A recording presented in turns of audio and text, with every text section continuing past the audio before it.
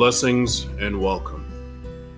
I would like to share the Word of God to help you on your journey with Christ Jesus. Today, I'm reading from Proverbs 13 and verse 20. He who walks with the wise grows wise, but a compassionate fool suffers harm. We can observe the sinful behaviors of leaders and people around the world today. Jesus is the loving and wise God. So we must walk the path of righteousness and His wisdom and not the world.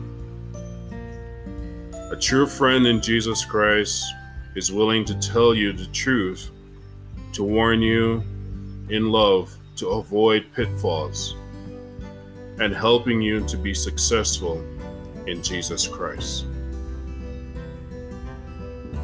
I pray and hope these words will help you today. I pray you stay strong in the love of Jesus. Until next time, God bless you.